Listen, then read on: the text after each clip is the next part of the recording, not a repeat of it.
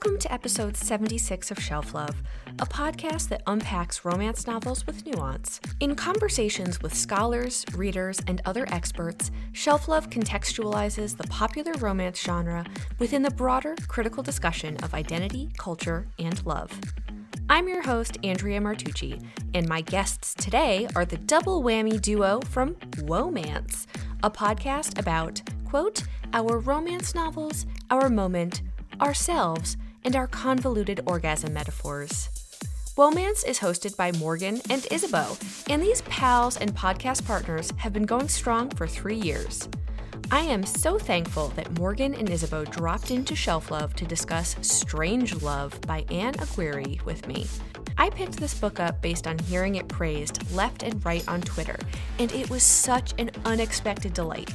Strangelove explores and unpacks sexual, gender, and cultural scripts in a truly unique way, and the ladies from Womance seemed uniquely suited to help me talk about it. Now, before we started recording, as veteran podcasters, Morgan and Isabeau offered to record on their side as backup, and I waved them off and was like, don't worry about it. And unfortunately, Isabeau's connection sometimes cut out. So we re-recorded some bits to get them more clearly, but there are a few teeny little sections that I couldn't clean up entirely. I apologize, I feel shame, and I also really apologize to Isabeau for not being able to present her audio as cleanly as I could have if I had taken her up on her kind offer. Let's sigh. Morgan, can you introduce Isabeau? Tell us who Isabeau is. Isabeau is my podcast co-host on Womance. She's also my real-life friend. She's also an adjunct. Yeah, she's just my in-real-life friend. I don't know what else to say. That really sums it up. We met in grad school, as people do, and decided that we liked the sound of each other's voices enough to start a venture. Morgan is my podcast partner, and she had this brilliant idea in grad school. We were talking about her master's thesis, and she's like, I'm having this really hard time to talk to people about fan fiction. And I was like, yeah, like the Academy is just not ready for what fan fiction is doing. It's a lot like romance. And she's like, oh, really? And I was like, yes. And then she very kindly let me go on this amazing screed about romance because I have been a fan since I was 13.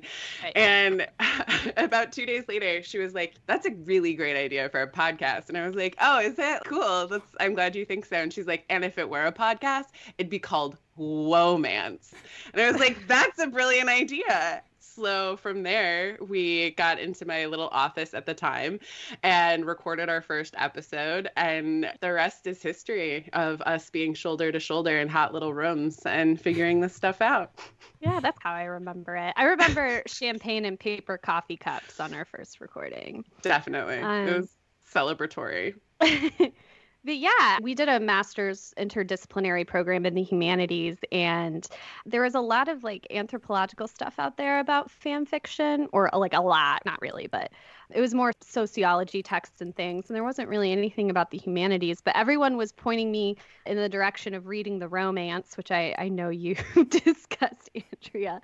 And I realized that romance had a similar issue where there's not like a ton of humanities work around the text themselves, rather just a lot of like interrogation that's not always entirely generous to the readership, which is also preposterous. No one does readership studies on people who exclusively read Hemingway, although I feel like they probably are way more in the DSMR than romance readers.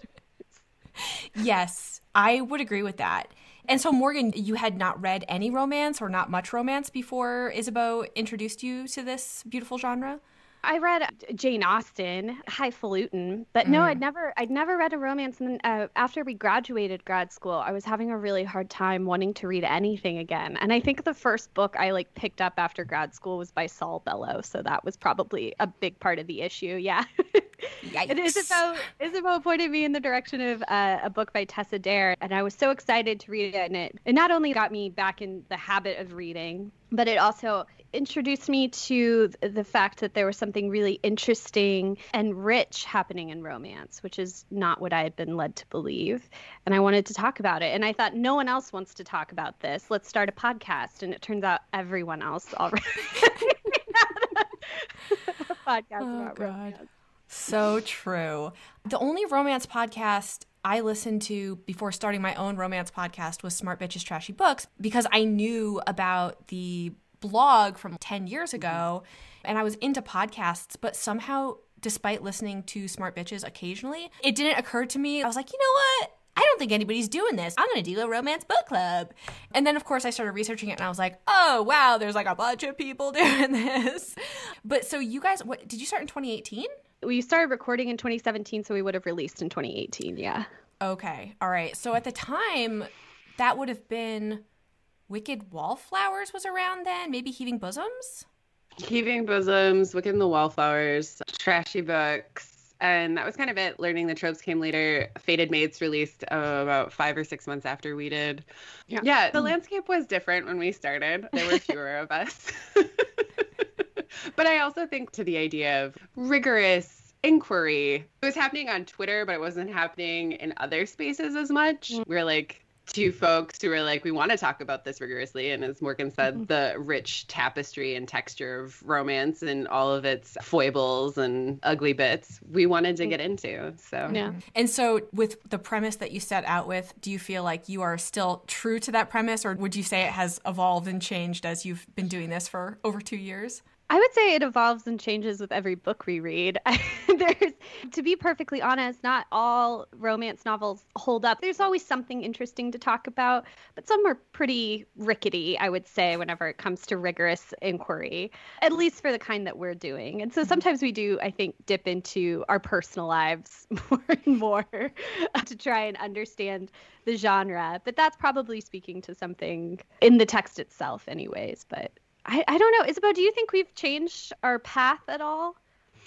Yes and no. I think as with the reading of romance, we've grown and evolved. I think also our take on it has become richer. I think the flavor of romance has become deeper. Whereas before we had a very sort of like, I was the expert, Morgan was the novice, but after you've read 200 romance novels, can you call yourself a novice anymore? And so we had to adapt to both Morgan's changing relationship to romance, but also my own, because I was a pretty assuming fan. I didn't do a lot of work to be like, ooh, why do I like this? Or, ooh, why does that make me uncomfortable? And having to do the podcast has really forced me to look at romance more critically, but also with an eye to the badass project it has been and will continue to be, which has been both affirming and like sad in a lot of ways, like anything is. And I think I'm happy that we've evolved the way that we have. Yeah. That is a really good point. I always forget that we started off with this concept of you like introducing me to the world of romance, being my Virgil or whatever. And you still are in a lot of ways. And it had to be like, I was Obi-Wan Kenobi in The Phantom Menace, and now we're comrades in arms here. Yeah. I don't think I give you enough credit for at the beginning you were picking our books and you were selecting books that you had read personally in your free time that you personally enjoyed.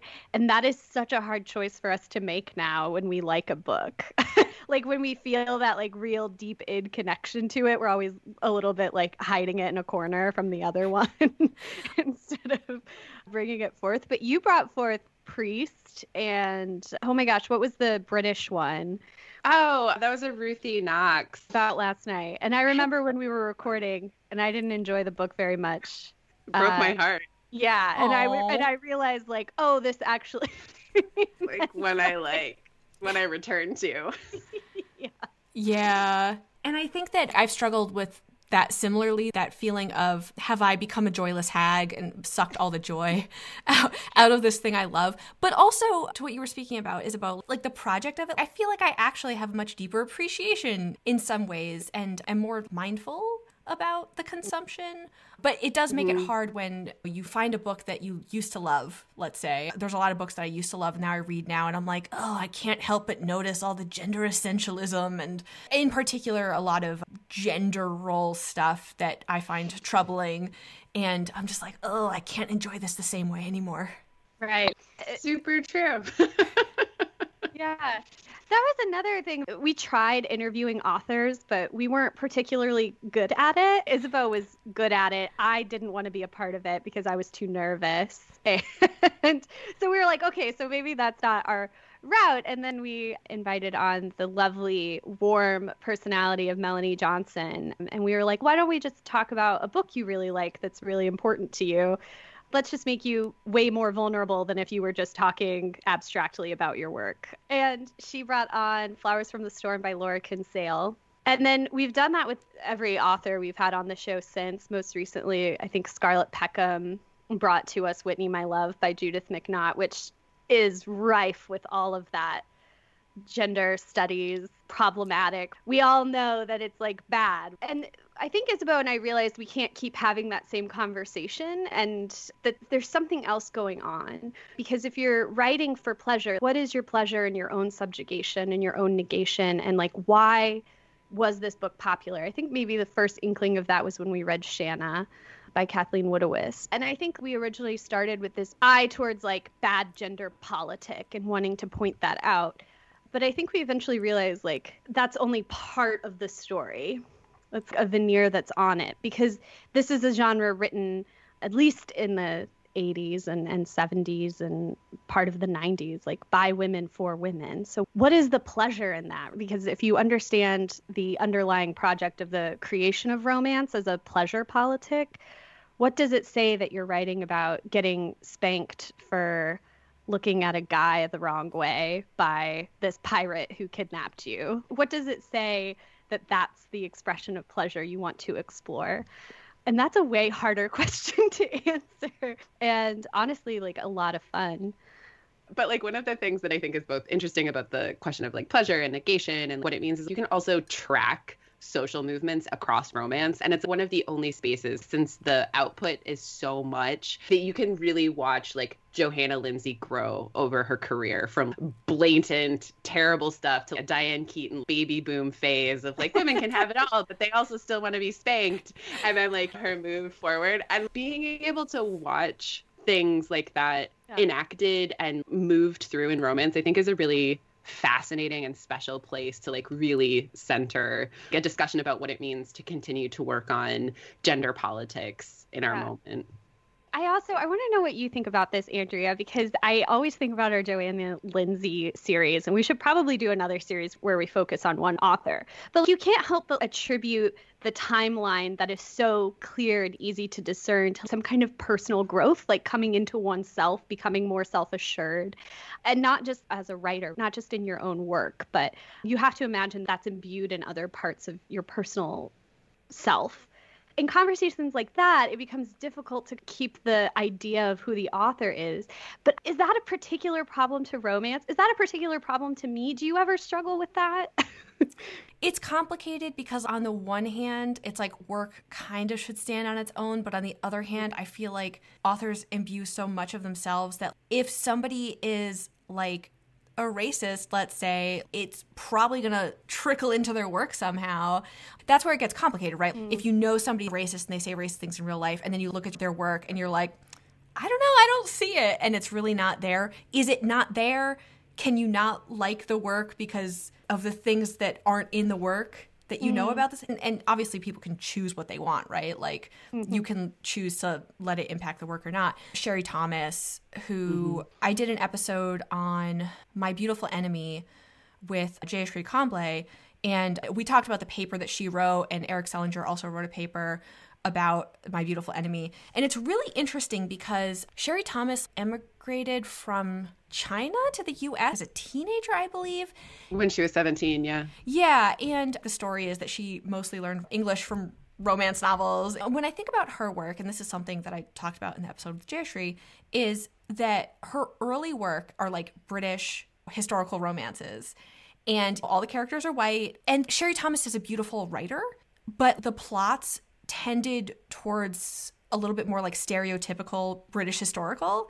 And they're great books. But then you see her level of comfort with what she's doing evolve. And it's a combination, I assume, of what publishers let her do.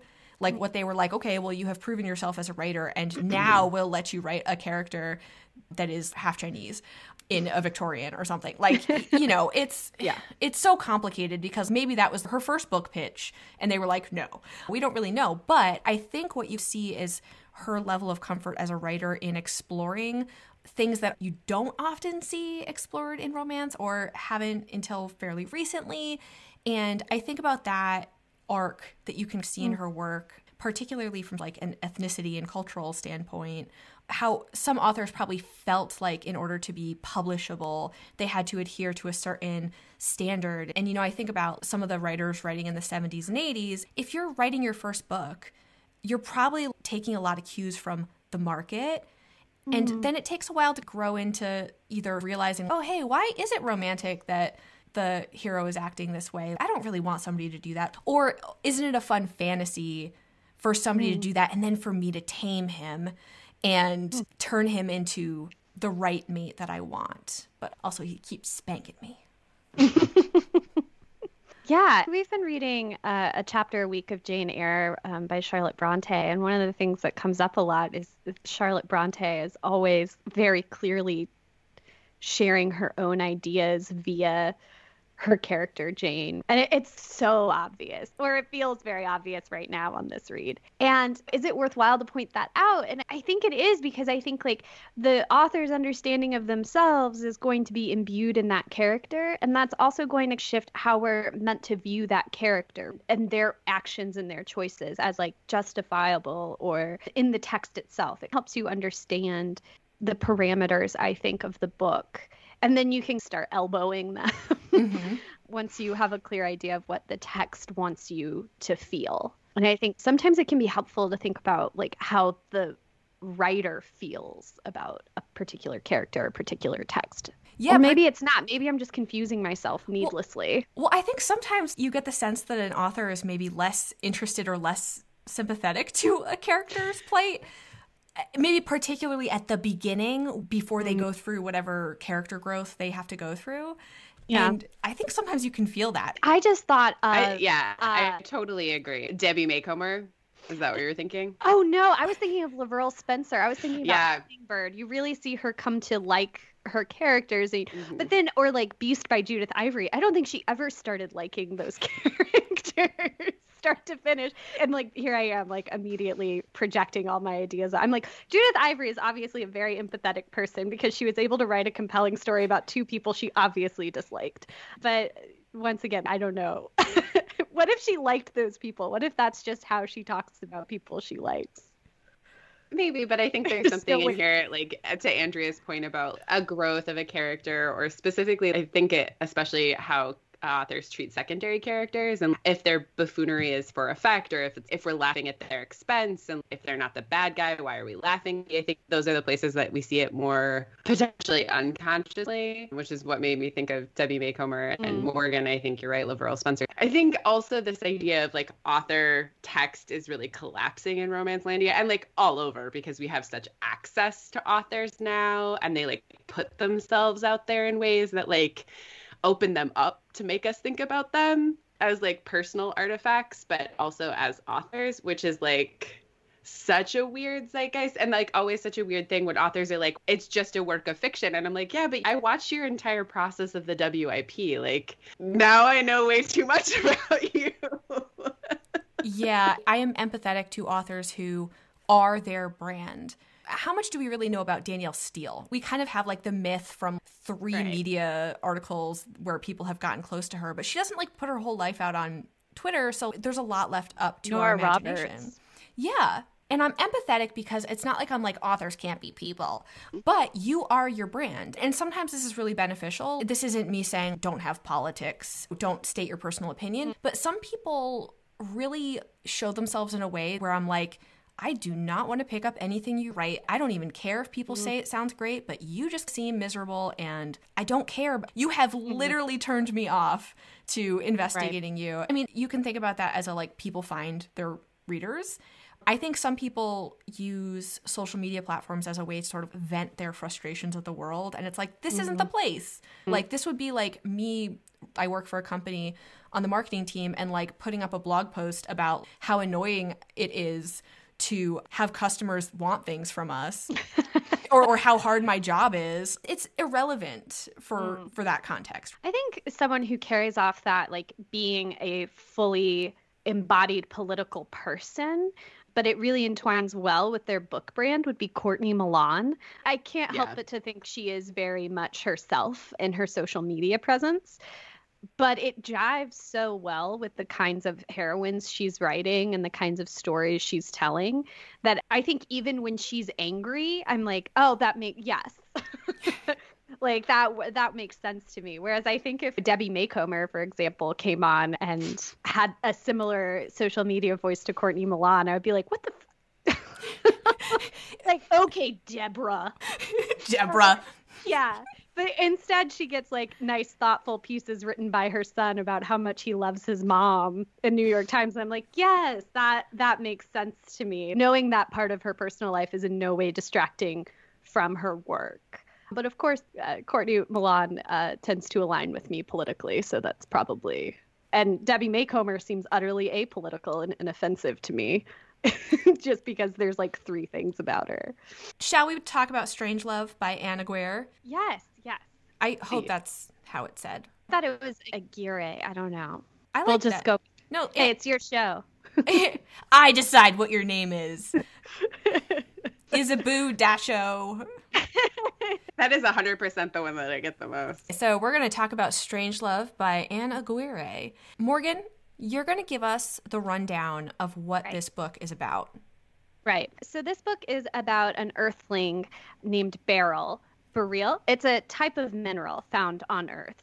She is mistakenly picked up by a praying mantis-like alien life form who ends up accidentally on Earth when he's trying to pick up a potential mate from a different planet. Unfortunately, his ship is scrambled, so he can't return her to Earth, nor can he go get his other supposed mate. So he gives her the option. He's like, I can drop you off at a space station and you can try to make it work. We can go back to my planet and you can try to make it work. Or we can go back to my planet and you can enter this elaborate mating contest with me. It's my last chance. I only get 5 rounds. Round 5. Ding, ding. Are we doing this? And she's got her dog with her. And she says yes, because she's been implanted with this chip that translates all alien languages and then translates her vocalizations for them. Same goes for her dog, so she now has a talking dog. And guess what? They go to his planet and they fall in love. And over the course of the elaborate mating contest ritual, she makes friends. She totally shakes up the system. And they have sex. Even though he's a praying mantis. I was picturing Zorak from Space Ghost. Any other thoughts? I was picturing Zorak and the grasshopper from A Bug's Life, voiced famously by Kevin Spacey. But I didn't like that voice, so then I changed it for David Hyde Pierce in my mind. That's very specific. Mm-hmm. It was very specific. Thank you.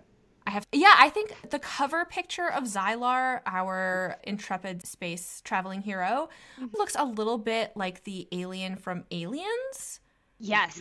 Yeah. I was actually really grateful for the visual because it's so hard to imagine an insectoid alien species and what they would look like. Yeah. He has some sort of hard shell. The coloring of the shell is how they consider how attractive they are. So the more variegated and more shades in their shell, the more attractive they are. Yeah. More symmetrical patterns. Also, I thought that was interesting. Yeah, the book cover has this super phallic alien on the cover. And based on a famously phallic alien created by the most phallic artist ever, Geiger. And yet in the book, no phallus. No phallus. Well, there are, but his sex organs are non-penetrative. He has the penetrated sex organs. Yes. Yeah, and so I'm glad we're talking about sex right away. This is legitimately why I wanted to talk about this book. Not because it's to the hot part, the genitals. Yeah, let's talk about the genitals of the insectoid alien. Let's just get started. There's lots of interesting things about this book, I think, but what I found the most fascinating and what really sent me scurrying about to try to find somebody to talk about this with, in this case, some bodies, was that I felt like having to navigate the fact that these two life forms, they cannot procreate together, and their genitals, unlike the ice planet barbarians, there's no obvious tab A, slot B scenario here. Right. And I thought it was just a really interesting thing to play with in a romance novel. And what I wanted to talk about was how the way the novel deals with this really opens up those of us who do have human body parts, perhaps could conceptualize what sexual pleasure could look like and pull ourselves out of these sexual scripts that A, we read about in romance novels a lot of time, mm-hmm. B, we're sort of culturally inundated with this is how sex works. Yeah. It reminds me, I in my head, I was like imagining that this was some like film thing, but I think it was actually like a Vox Media documentary on sex.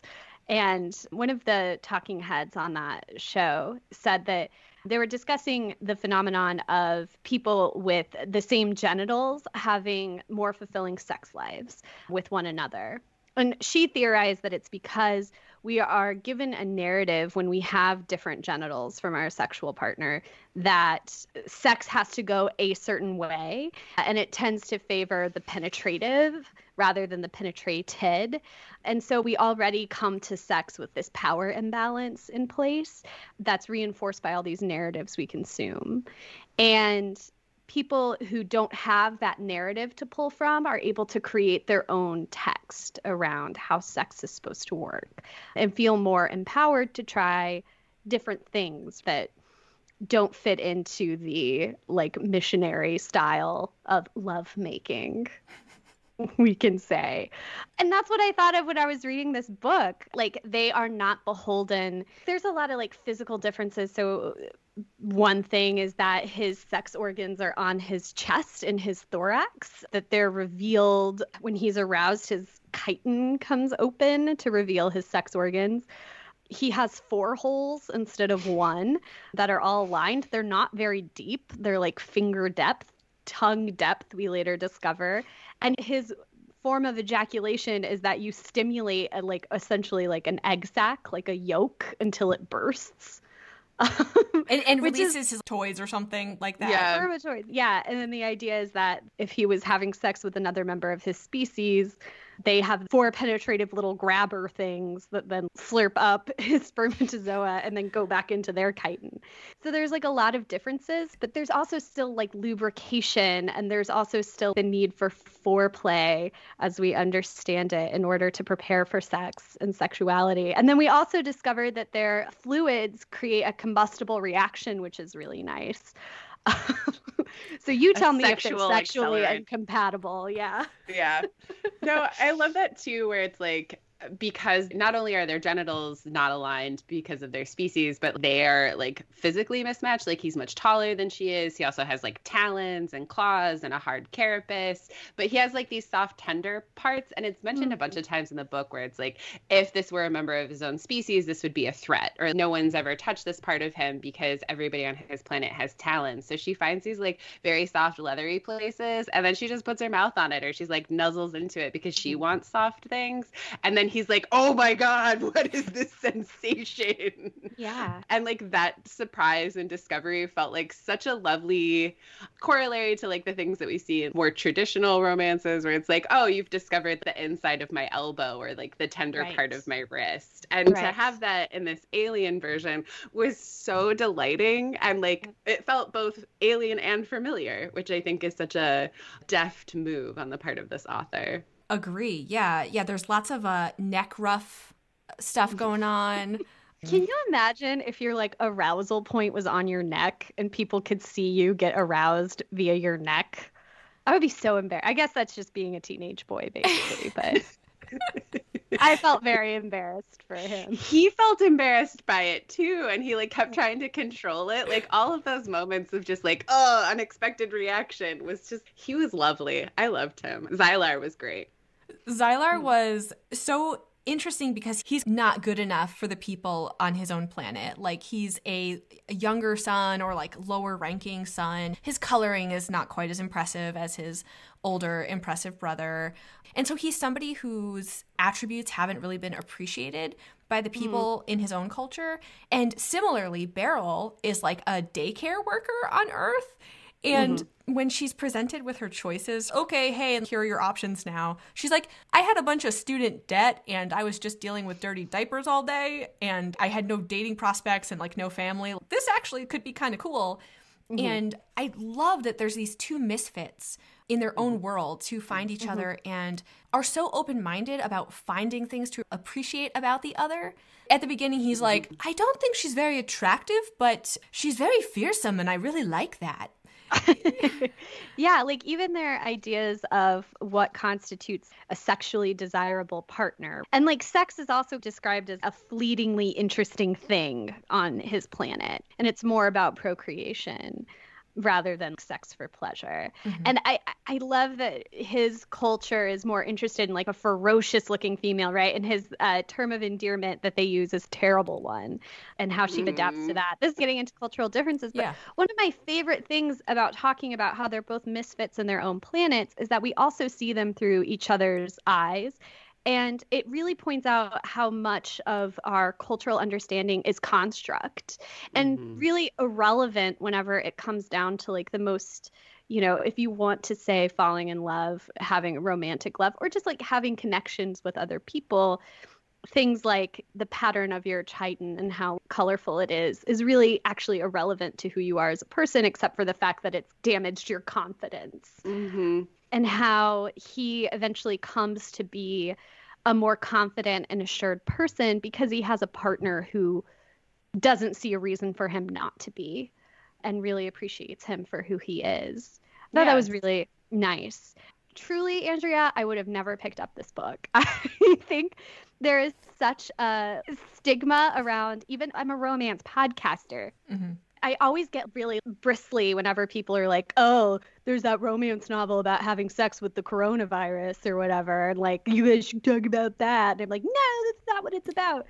But if I would have just seen the back of this book, I would have been like, this is novelty. This is not what I'm interested in. But in actuality, like this was so rich and satisfying and very sexy.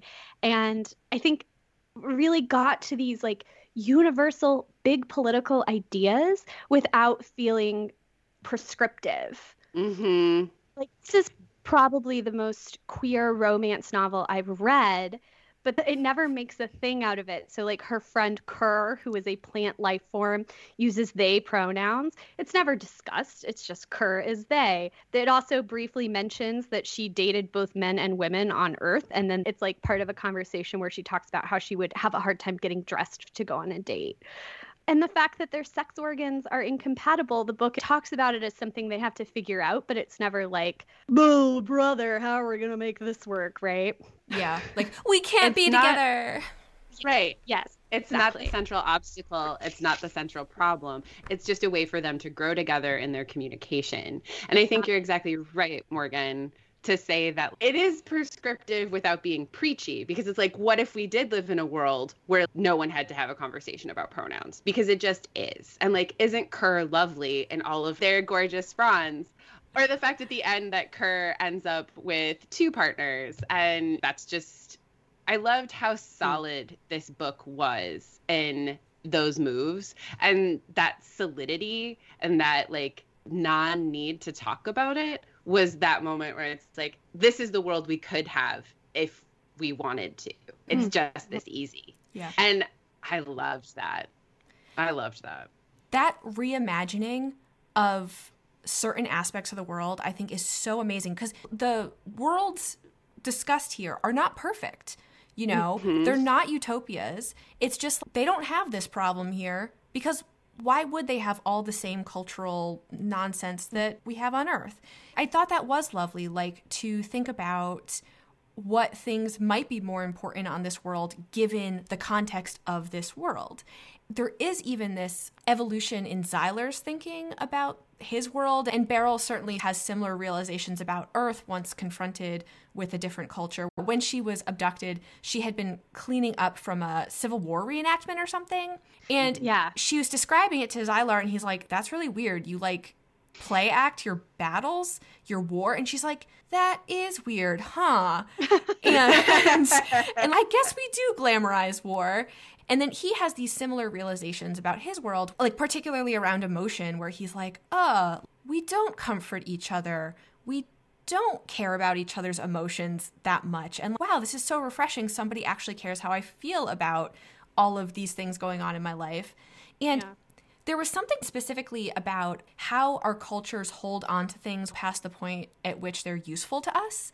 Right. Like this society, they do not actually gestate their eggs the same way they used to in the past. Like their technology has evolved to the point at which basically young are created somehow and then given to worthy partners to rear according to political or economic status, basically. Mm-hmm. But there is still this concept of the female of the species being the nest guardian. And so they prize these warrior-like nest guardians. And that's part of this whole battle. You have to be really good at defending your young in order to be worthy of having young. And through this competition, Xylar's like, we don't actually need to do this anymore. We don't face the same threats. Like, we don't need to look for the same things we used to look for in partners and live according to these prescribed roles. They do have genders, but we don't have to be doing this anymore. And that it's also become like a spectacle for entertainment. Like, I think he quickly realizes the main project of this isn't really about overpopulation. It's about something else, this elaborate set of challenges they have to go through. So the stakes of the choosing are, if you don't complete it in 5 trials, you enter a servile class and are castrated. That's a huge stake for Xylar. Not only then are you like ostracized from society in a very particular way, his entire class is stripped from him, but also without his consent, really, his entire sexual outlook is denied. And so the stakes of this society are very high. And also, as Andrea, you've so clearly pointed out, like, it just doesn't have to be that way anymore because the society has moved so much further from its overpopulation problem, but they still do this thing. I might push back on that point about the drone status a little bit, because I think that might be our personal projection, which I think comes up a lot. Xylar, the way he describes becoming a drone is like, it's not that it's bad, it's just that it would be different than what I'm used to. And he's constantly saying, not that that's the worst thing that could happen to me, and that he's accepted it in the text. In the text, he's like super not excited about it because he's like, and then like the drone was the one that was fetching and carrying, and the drone was the one that was doing the work, and the drone is like living in quarters that have no comforts. He understands it as a loss, and it's something that he doesn't want. He's gone to all of this lengths to not become one. And it's not until the 3rd act maybe that the castration part of it is also revealed, because he thinks about that castration part. Maybe it wasn't revealed as a consequence because he didn't view it as one until he had feelings for Burl. But the drone option becomes worse and worse over the course of the text. Because he's found someone that he would like to spend his life with. But prior, I think, to his like deep emotional connection, because there's that beautiful moment where he's like, even if I lived as a drone, I would think about her every single day. And it's such a beautiful sentiment that even after you're castrated, you would still think about your romantic partner. But I remember in the text, his main impetus, at least the way I read it, was not to disappoint his progenitors, his parents, who were a really powerful founding family in their community. And he did not want to be a disappointment to them. He also has this rivalry with his nestmate, his sibling, who is very powerful, very successful. And that to me felt like more of a motivation towards finding a partner and going through all 5 possible rounds of the choosing, as they call it, rather than trying to avoid this lifestyle as a drone, which I think at one point he even says it would be a relief. He does say that early in the beginning. And I think you're right. I would push back on the term lifestyle because, again, the choices here seem really curtailed. And that's another really important thing about Xylar and Burl, is that he's constantly giving her choices. Or he's like, these are the options. Here is your slate of choices.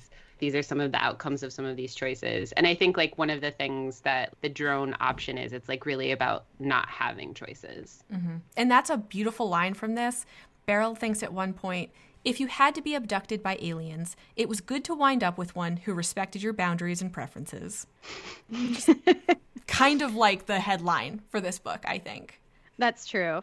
I think that's super true. And I also love that as a hero, Xylar isn't a cinnamon roll. He's not like an alpha. She actually says explicitly, which I think there are some meta romance moments in this text. She says explicitly, like, I didn't want like an alpha. I would have been super irritated. But she also doesn't describe him as gushy or anything. Like, he's thoughtful, which I think this book is so resistant and meta about narrative and how we apply narrative to our actual lives and how that's not actually helpful.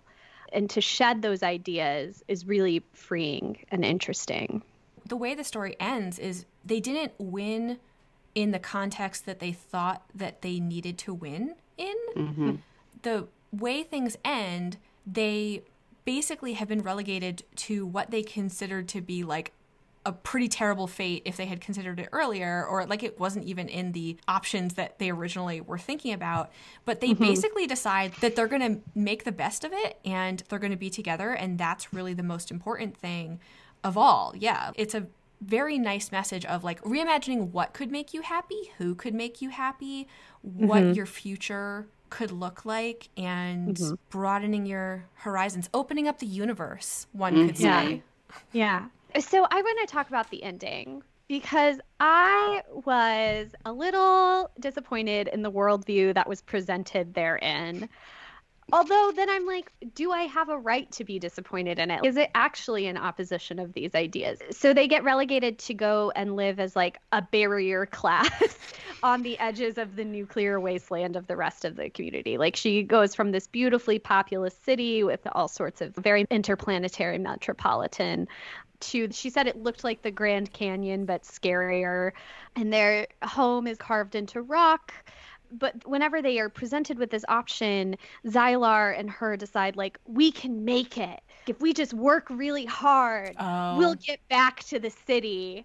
I don't like that shit. The neoliberal aspect of we're going to work real hard and pull ourselves up by our bootstraps. And that's so funny.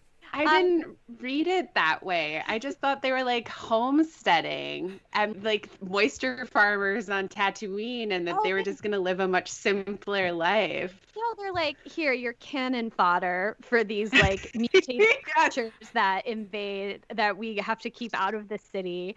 But maybe if you're like really productive, we'll let you go even closer to the city. And then maybe someday you'll be back in town. But then I loved it because when she actually gets there, she's like, this primitive, air quotes, setup is super homey to me. I don't know if I want to leave. What's that aesthetic? Cottagecore? Yeah, it's very cottagecore for the cottagecore culture because it has a bathtub. Yeah. And and she has to make food. Like she's been eating these like tasteless cubes, and she's like really excited that there's being implement that she's gonna learn to cook for him. That scene was so domestic, and like they've got the dog and like garden for the dog. And, like... This is the first book in the series, and first of all, I think the artificial intelligence is going to have their own book. His AI becomes sentient. That's exciting. Sentient, yeah. I think there's the possibility that if we come back to Xylar and Beryl where we left them, that maybe they discover that the mutants are not quite as they imagined from what they had been told. Right. I feel like there's a possibility there of the story that they had been told about this situation is not all completely accurate. Yeah, God, I hope it doesn't disappoint me on that expectation. I know. And, you know, we really should mention Snaps, the dog. The talking dog, yes. I think that Snaps just is a lovely example, once more, of how you have to throw out all the assumptions. If you were an alien coming to Earth and you encounter two life forms, how would you identify that the one covered in fur that is being walked by the other, like on a leash, is a pet and not also just a different species that is a friend who also needs a talking implant? I was utterly confused at the beginning of the book because he describes them both as fur covered. And of course we're fur covered to a praying mantis, to an insect. But the whole time I was like, is it a deer and a baby deer? Is he going to take those onto his space? How do we get to the... That confusion is so representative of like, imagine this was your first interaction. How would you make sense of it? Well, and I also love that like this book doesn't fall back on any of our like human anthropological stuff. Like, he doesn't talk about the fact that she walks on 2 legs when he first sees her versus the 4-legged creature, because legs means something completely different to an insectoid than it does to a humanoid. And I just love that. Isabeau pointed out to me that the authors who blurbed this book are actually sci-fi authors. And I think that really speaks to the fact that this book is very high-level romance, very skilled writing in general, but also it's very high-level sci-fi. There's no one for one. It's not like she built this other world in opposition to Earth. It's its own thing entirely. I mean, of course, it's informed by being an actual human on actual Earth. But I was so struck by that. Like, she really did not make any assumptions when she was in our hero's perspective that weren't earned. And all of that goes to say with Snaps the dog, who gets his own translator and says things that you imagine that your dog would say, like when they're barking, hey, hey, hey, but also like, you know, oh, you're sad, what can I do? And like, I'm your best boy, and like, I still love you, and like all the things that you definitely know your dog's saying to you. And he like cares with the choosing and gets them basic qualified. Snaps really reminded me of another talking dog from the YA book called The Never Letting Go, which is now going to be a movie with Tom Holland. And like the agony of a dog who just loves you and then feels bad when it's done something wrong, as communicated in human language, it is so much worse. Snaps feels so bad, and then they feel bad because they can understand Snaps, and then they have like the whole thing is just talking dogs really got me. I love Snaps. The happy side of Snaps, like when you come in the door, he exclaims, "Welcome, welcome. I'm so glad you're here. Welcome. Gosh, welcome." And I'm like, yes, definitely. But then Snaps is also funny in sort of like a higher level way as well. She says to him at one point, "Come on, how bad could it be?" That was a rhetorical question, but nobody had explained that concept to dogs because he answered, "They could eat us, burn us, or put us in cages, not all at once." And it's just like, yeah, I think that linguistically, there's a lot of funny moments in this book that play off that idea of idioms or just rhetorical questions that we ask, where why would a dog not assume you were asking that legitimately? Or the translator can't always handle certain phrases that Beryl says. And so I think just there's a lot of fun with language, and I'm so glad that I finally got to talk about this book with somebody, 2 people. I think like also Snap serves to decentralize the human aspect of Earth, because she also has communication issues with her fellow Earthling who's a dog. It's not just about where you're from. It's also about your species identification, how you understand and communicate with the world. So Snaps is doing some pretty high level shit as a character. Excuse me. Some high level stuff as a character. I think he's doing some high level shit. As I like to say, I'm not bound by the FTC's rules. We put a little E on our show. That's fine. Yeah. Any final thoughts on Strangelove? Everyone should go out and buy this book. Everyone should get into this series. Everyone should just come to conversations with intimates and friends with a very generous curiosity, which this book was such a lovely reminder of, where it's like you can have hard conversations about all sorts of things, not just like your sexy bits.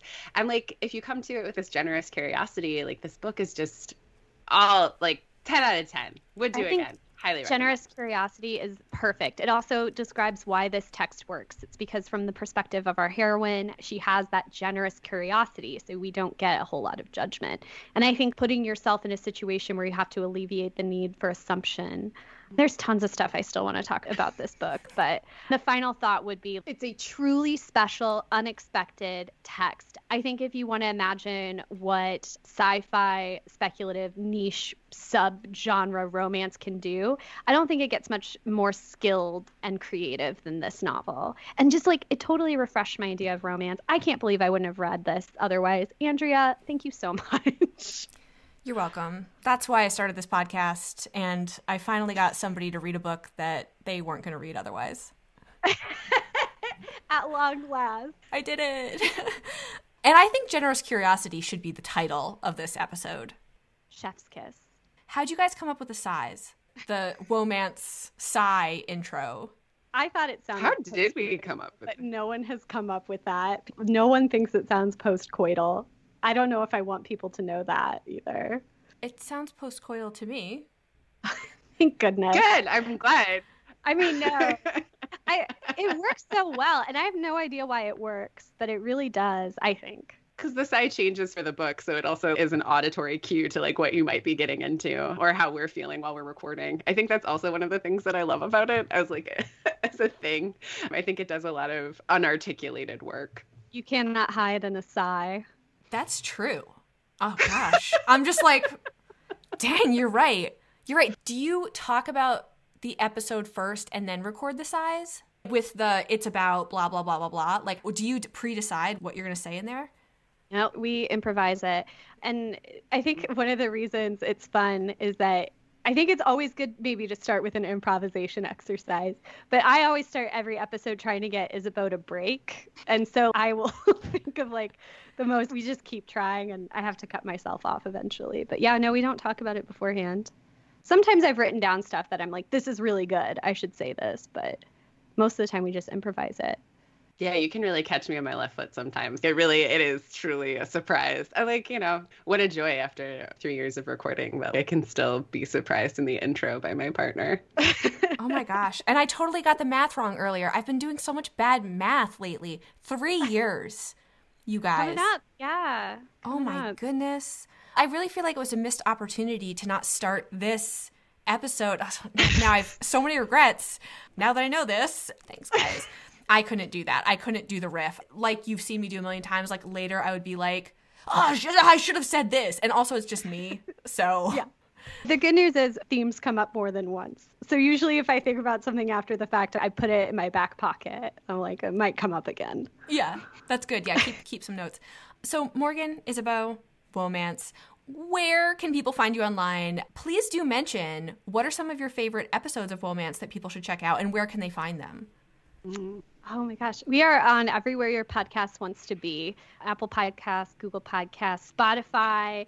Actually, on Spotify, we have some playlists of our show if you're looking for a particular topic, and we're trying to do that more. But you can find us at womancepodcast.com, WHOAMANCE. Any burgeoning podcasters out there, do not put an onomatopoeia in your podcast name. You can also find us on Instagram at Womance, spelled the same way. On Twitter at Mance_Woe. On Facebook, we're at Womance. And then if you are listening to us for the first time, Andrea, thank you for having us on our show. In terms of favorite episodes, if you liked the content of this book, I recommend Mermaid's Kiss. It's bonkers. Morgan also makes me laugh until I cry at multiple points. It's a great episode. I really love it. I love Mermaid's Kiss. I think Shanna is a great episode, our first Kathleen Widowis. I think also Hummingbird by Laverl Spencer. Someone DM'd us and said, that's my favorite episode. And I was like, oh my God, it's so good. I love it so much. Yes. Hummingbird is one of my all-time favorite books. And you guys do a lot of older books, like early romance texts from like the 70s, 80s, 90s. But you also do some newer stuff. Yeah, we love doing self-published, small published stuff. One of my favorite books that we read recently was by Katrina Jackson, Office Hours. Yes. Friend of your podcast. So fucking good. Oh, and then we also did Behind Closed Doors recently, which I can't believe how little known that writer is. Seriously, everybody should go get Behind Closed Doors and help that indie author. Just an incredible work. Everybody should listen to that episode too. I think we do a lot of really... Who's the author of that? Stuff. Jude Lucens. It's such a good name. And if you enjoy queer romance, that's a great one. That's a non-monogamous bisexual story set in Victorian England. So very good. It is steamy though. So if you're a little shy, maybe not the one for you. But if you're a little shy, get the fuck out of here. What are you doing here? If you're a little shy, probably don't look us up. But we also talk about authors like Debbie Baycomer. We did an episode on an Amish romance. We did. We don't often do sweet romances, but we do them. We just prefer the steamy stuff. Yeah, same. Thank you both so much for being here. I really appreciate it. You made my dreams come true, and you made our dreams come true, Andrea. Such a pleasure. Thank you so much for bringing this into our lives. And this kind of show just really, I think, demonstrates one of the best parts about romance, which is it's communal and it's not hierarchical. And just always take recommendations from other people, share your loves and your likes and your titillations. I just love that part of it. Thanks for listening to episode 76 of Shelf Love, and thank you to Morgan and Isabeau from Womance for joining me. A transcript and show notes for this episode can be found on shelflovepodcast.com. Coming up soon on Shelf Love, Dame Jody Slaughter, romance author, drops by to talk about how Twilight fanfiction was her gateway into romance novels, which is really just in service to talking about another thing. Bridgerton. Bridgerton. Bridgerton. Bridgerton. Bridgerton. Bridgerton. And we talk about if we think Bridgerton is going to lead to lots of new romance readers. Can you guess what I think? Also coming soon, Julie Moody Freeman, host of the Black Romance Podcast and an African and Black diaspora studies professor at DePaul, joins me to share how she uses cultural studies as a lens through which to read and discuss romance with her students. And if you're a Womance listener and hearing about Shelf Love for the first time, please come check out my other episodes. I have 75 episodes in the backlog that are not this one. I have plenty of episodes about specific books, as well as topics about romance novels. And you can always find more information on shelflovepodcast.com. I'm at shelflovepod on Twitter and Shelf Love Podcast on Instagram. Thank you so much for joining me today. If you have any thoughts on the show, I'd love for you to reach out to me. You can send an email to andrea@shelflovepodcast.com. This episode is produced by me, Andrea Martucci. Thank you to Shelf Love's editorial advisory board members, Katrina Jackson and Tasha L. Harrison. That's all for this week. Black Lives Matter. Stay safe, stay mad, and keep reading romance. Absolutely. I think that's so perfect. That's so perfect. Sorry, I cut off your chef's kiss. Go again. Chef's kiss. Sorry. Okay. Everyone, silence. Chef's kiss.